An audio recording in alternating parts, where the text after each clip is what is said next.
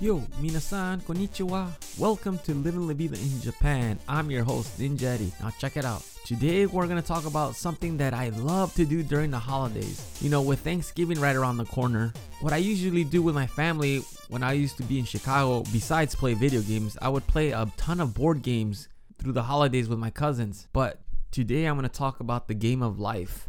But not just any game of life. This game of life is actually made of pure gold, valued at 150 million yen, which is the equivalent of $1.4 million. You heard me right, 150 yen, $1.4 million. Who in the world would make such an expensive game? Well, let me tell you, precious metals retailer Tanaka Kinkinzoku made a game of pure gold, and it's valued at, like I said earlier, 150 million yen, which is $1.4 million. It's the game of life. Here in Japan, they call it the Jinsei game. And it weighs about 17 kilograms, which is about 34 pounds of solid gold. Can you picture that? That much weight of just pure gold. Also, it took about 12.4 kilograms of pure gold just to make it. 12.4, that's about 28 pounds, I would say, of just gold. That is insane. So what's the purpose of the company making this board game out of solid gold? No reason at all. It's not for sale, the company says. Oh yes, by the way, if you hear any sound effects or noises in the background, that's just my son doing the podcast with me in the podcast booth. Anyhow, the game will be put on display at a jewelry shop in Tokyo from Friday, so tomorrow, through the end of the month. Tanaka-san says that he plans to display it at other stores as well. The size of the board game of solid gold is exactly the same like you would of a regular game of life game. All the cards, the tokens from the game are made of pure gold.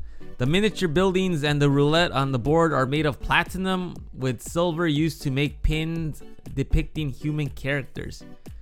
Now, that is crazy. That is a lot of money invested in just the board game. I mean, don't get me wrong. I love board games. I mean, I grew up playing Monopoly and Clue. Not so much the game of life. I mean, I got to play it a few times, but I didn't play it as much as I would like to. I guess in my family it was Monopoly, really pretty much what we played on Thanksgiving, New Year's, and Christmas. I got to play the game of life more here in Japan. As you can hear, my son is excited too about board games. But think about it. It's about 150 million yen, which is $1.4 million. Now, let me ask you this. I think I could find a better way to spend that much money. I mean, granted, I know it's not my money, and when you have money to spare like him, you could do whatever you want, but wow, so much money on just a board game. I mean, if I had that much money, what would I do? First, I would completely wipe out all my student debts. All of them. I would be completely debt-free. Because I'm paying student debts right now as I'm living in Japan. Now that's another podcast on its own. I'll talk more about student loans and all that jazz on a later podcast and how I make the payments here from Japan. But let's focus at the solid gold board game of life right now. You know, I'm asking the listeners out there, what would you do with that much money if you had 150 million yen in your bank account right now? What would you do? I highly doubt any of you would say, oh, I'm going to spend it on a board game and just make a board game. So what would you do? I mean, another thing to consider is the person that made it, Tanaka-san. If he had this much money to spare just on a board game, imagine how much he really has. I mean, imagine. But thankfully, we live in the internet age where we can find out answers to these questions right away. And let me give you the number. In 2017, his revenue was 976.6 billion yen. You heard me correctly. 976.6 billion yen. That's $9.2 billion. I mean, seriously. That's a lot of money. You know, I can't fathom how much money that is because, you know, it's ridiculous. I mean, no wonder 150 million yen is just chump change to this guy. But I mean, I used to work in a casino, okay? And I used to work in the vault on some nights. And I was put in a room where there was maybe close to $1 million, maybe. I mean, I would count money all night long. So they would give me a sack of, you know, bricks of money and, you know, oh, this is $250,000, you know. So please count it and blah, blah, blah, blah. You know, they would give me bricks of money. So definitely there was more than $1 million in there. To be honest, I don't know the exact number because we didn't really count all that money. What we did was count the money for the night. And then we would get money that's getting paid in and, you know, keep balance and vice versa, blah, blah, blah. You know, it was a lot of paperwork, but lots of counting of money.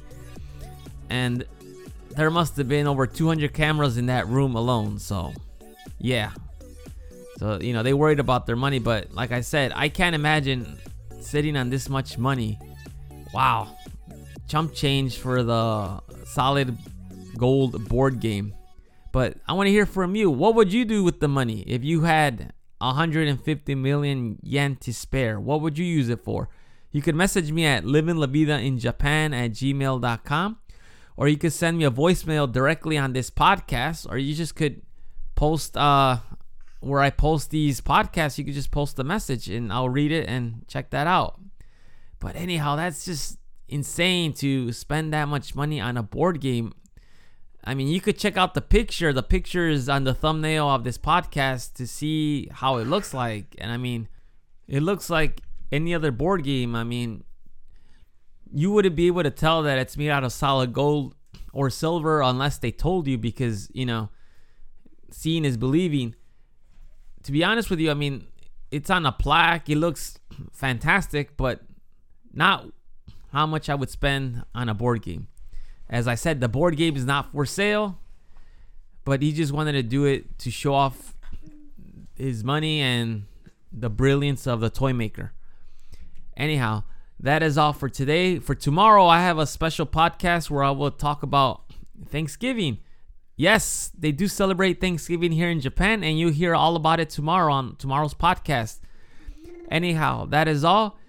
If you have any messages for me or any questions or concerns, please shoot me an email, livinglavidainjapan@gmail.com, or just shoot me a voicemail directly on this podcast. Anyhow, that is all for today. Thank you for listening. Please share this podcast. Please like this podcast, and please subscribe to this podcast. Thank you for making this podcast grow and for all the wonderful messages I received yesterday about yesterday's podcast about the elderly. Yes, it is a problem here in Japan. It happens a lot. And as I mentioned yesterday, if you want to help out, talk to your neighbor. You know, it doesn't hurt much to show that you care because a lot of them really want to talk. I mean, it's just very hard for people to communicate. Like I said, Japan is a different, especially in the countryside. It's not like in the US. You know, I tell my friends, you know, in the US, I could go to any park and ask, you know, a group of people, hey, can I play soccer? Hey, can I play basketball with you guys? You know, you could do it very easily in the US. In Japan, it doesn't work that way. It's not like, oh, can I play? You know, they'll more than likely look at you and say, who are you? Why are you talking to us? It doesn't work that way. I mean, I've encountered a situation where I just come up to people and start talking to them and they just give me an odd look like, you know, okay. But granted, I'm a foreigner, so they let it slide a little bit more. But as I said, but if an elderly talks to you, and that means in my mind, they probably want to start up a conversation. They feel lonely, you know, and as I said, 8 out of 10 times when I'm with my son, they always question his age and they always tell me how cute he is, and we talk a little bit. Anyhow, that is all for this podcast. Thank you for listening. I'll talk to y'all later. Hasta luego. Matane.